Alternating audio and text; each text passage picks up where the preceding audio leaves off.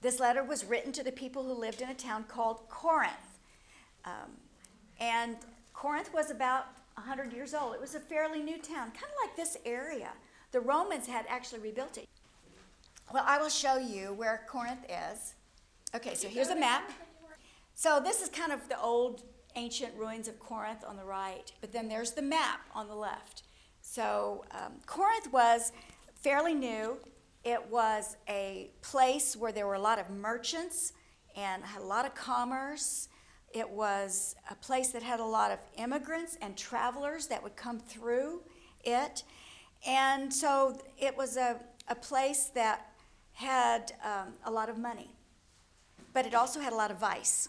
So Corinthians had a reputation for wealth and sensuality, which sounds like America, doesn't it? I was going to say, they come hand in hand. I know, it really, we will identify in some ways with these people.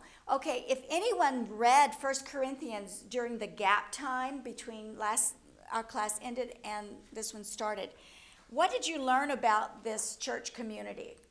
Did you learn anything? Did anyone read 1 Corinthians? Or if you know about 1 Corinthians, what do you know about these people?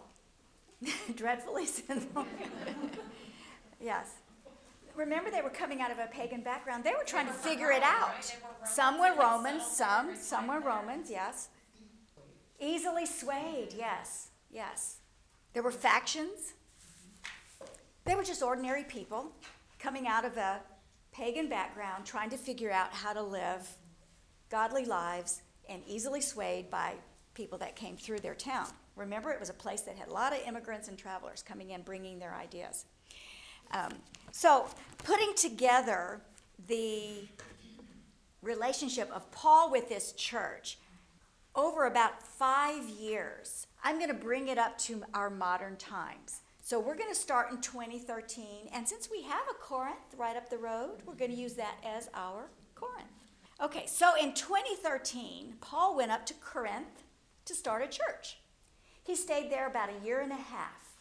So at the end of the summer of 2014, he left there and he went to Disney World. Okay, he went to Orlando. That is about the same distance traveling by land from Corinth to Ephesus, 16 hours. Has anybody driven to Disney World here? Yes, okay. That's how long it took to go by land. So he went over there to Orlando and he stayed there for 3 years. In the summer of 2016, he heard some disturbing news about the immorality in Corinth. So he writes a letter to them. We don't have this letter. It wasn't preserved for us. And then he hears that there's some divisions within this church. And he gets a letter from them, from the Corinthians, asking him a bunch of questions. So in early 2017, 2 years ago, he wrote 1 Corinthians, the one we have in our Bible. And he answers some of those questions. But during this time, this whole 3-year time period, there were teachers that were coming into Corinth, these travelers, and they'd come in, and they were opposing Paul. Now, if you think about it, if you want to get a group of people to stop listening to their favorite teacher, what do you usually do? Trash the teacher. That's exactly what they did. That's exactly what they did. They trashed Paul. And we will see evidence of this in 2 Corinthians. And you know how much that hurts, right? It's painful. So in the summer of 2017, Paul made a quick visit to Corinth. I hope he went by sea, because he would have been a lot faster. But he made a quick visit to Corinth, and he calls this a painful visit. He writes about it in our letter. It was a painful visit. It was probably painful, the words that he had to say to them, maybe things he heard back from them. It was painful. And then he went back to Orlando, and in the fall of 2017, he wrote them a severe letter. He calls it a severe letter. We don't have that one. And so he sent that severe letter by way of Titus up here to Corinth. And so he stayed in Orlando for a little while longer, but then he really wanted to hear back from Titus, and it was taking a while. So he moved to Mobile, Alabama. And he preached there for a while. Titus didn't come yet. So he left Mobile and he went to New Orleans. Because, see, it's on the way. It's on the highway to Disney World. And there Titus joined him. He'd come down from Corinth and he joined them in New Orleans. And he gave him a good report that the people had accepted his letter. They had done some things to correct the situation in their church. But there were still some problems with these bad teachers. So Paul is, in response to this news, in December of 2018, just last month, he wrote 2 Corinthians. So if you put it in that perspective of over just the last 5 years, that's how it kind of happened in those situations. And I hope that kind of helped to put that together. Someone said putting together Paul's interaction with the Corinthians is like trying to put together a picture puzzle without the picture, if you've ever tried that. It's kind of like that. On the bottom of page 12, you'll see a possible timeline, the best guess of when these things happened, actually. But hopefully, as we read these things, you'll be able to picture how it happened. So let's move over to page 13, and we'll talk about our theme of dependent living. Now, if you Google dependent living, you'll have a bunch of search results about senior housing. Just want you to know, I'm all for senior housing, but that's not what our study is about, okay? This letter, 2 Corinthians, was it was the hardest study that I've ever written, and I had a hard time finding anybody else's study to use. It's considered one of Paul's most personal letters. There's a lot of feeling in it, personal stuff. It's not a sermon like Romans or Ephesians. You can't outline it easily. It's a messy letter, just like most personal letters. It's full of personal feelings interspersed with some great teaching. And most of us probably know the great teaching, but we aren't familiar with all the personal stuff that actually is behind the teaching. It's like life. It's messy because people are messy. Relationships are messy. Circumstances are messy. And the community within a church is messy. You will see where he starts one subject and he goes to another one. He comes back to the first one, he goes to a different one. He comes back to another one, he goes to a different one. He spider webs. So it's like our conversations sometimes around the dinner table. He does that. But God wants us to know that in the midst of our messy lives, he wants us to learn to rely on him more than on ourselves. Now, if you've been reared in the Western culture, which most of you have, not all of you, but most of you have, this is contrary to what you've been taught since you were a little girl. To compensate for poor teaching in the past that said women were second-class citizens, you couldn't do, everything, you needed lots of help and all that stuff. We've been taught from girlhood to stand on your own 2 feet. You don't need anyone to be successful. But that sets you up for failure because things happen that are out of your control. And then you feel like, I'm a failure because I do need help in that. Now, as a wise sage once said, all right, this is what he said.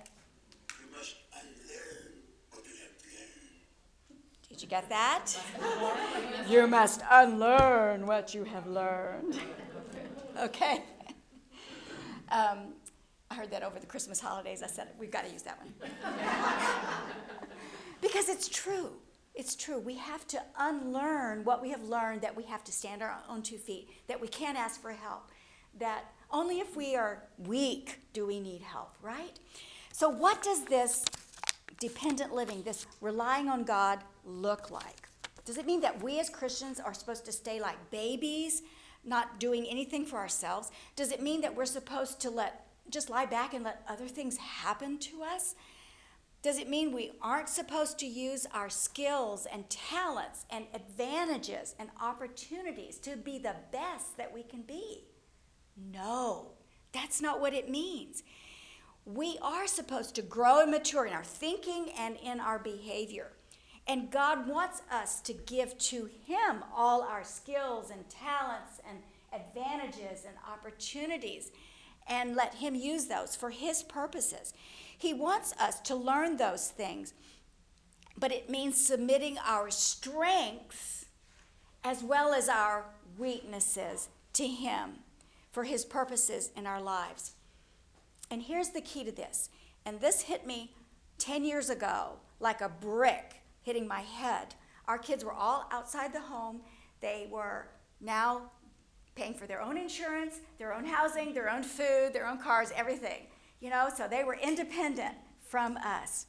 And I thought about this. Human parents raise their children to be less dependent on them and more independent, right?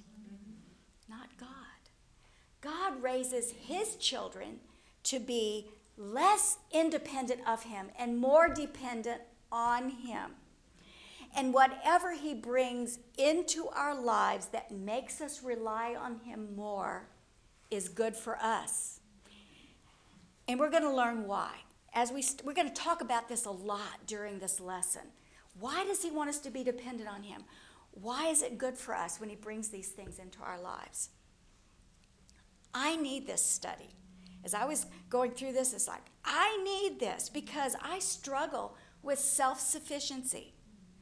My parents did a good job of raising me to be independent thinking, to be able to stand on my own 2 feet, to be self-sufficient.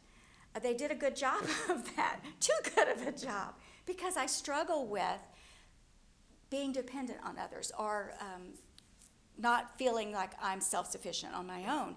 And God knows that, and he keeps bringing things into my life to remind me I'm not self-sufficient. I need him as well as others.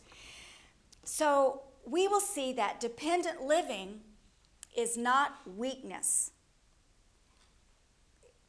When you Google things about relying on God, you'll see all these things about don't rely on God because that's weakness. That means that you're just weak. You don't need him for that. It's not weakness. It's being stronger and having more influence, success, and satisfaction than you could ever have through your own efforts, as brilliant and self-sufficient as you might be or think you are, or as weak and messed up as you think you are. It doesn't matter. All of us need to learn dependent living. It's for all of us, for our strengths and our weaknesses and everywhere in between. It's for all of us. So through this 11-week study of 2 Corinthians, we will learn how to make plans for our lives and rely on God on how to proceed, with open fingers kind of. We will learn how to educate our minds and then rely on God to see how to use that knowledge to glorify him. We will learn how to make money, work hard, make money, and rely on God to learn how to use it wisely. And we will learn how to do this as we act in obedience to God's word and we depend on Jesus Christ for the power to do it and trust him with the results. And this dependent living will make us stronger and more effective in life than we could ever be on our own. So as a reminder, bottom of page 13, you will see this at the end of every lesson. As his child, God transforms your life by teaching you to live dependently on him in weakness and in strength. Now, to help you and me, we've provided memory verse cards for you. That's what's wrapped up in the ribbon on your table. Take these home. Cindy Adams made them pretty for us. Put them wherever you want to put them to learn over this semester. So we're going to work on them in class. We want you to work on them at home. Take a picture of them. Keep them on your phone. So if you're standing and waiting in line, maybe for carpool or whatever, you can work on them. You could record your voice, reading them to yourself and listening to them. I thought about doing that for you, and I thought, nah, you don't want to listen to me. Listen to yourself. Or you can go find Marcus Laughlin, the one we had a few weeks ago.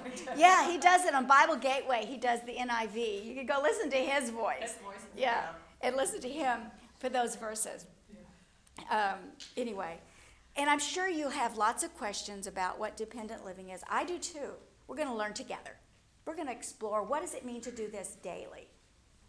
And we'll talk a lot about it with our tables each week.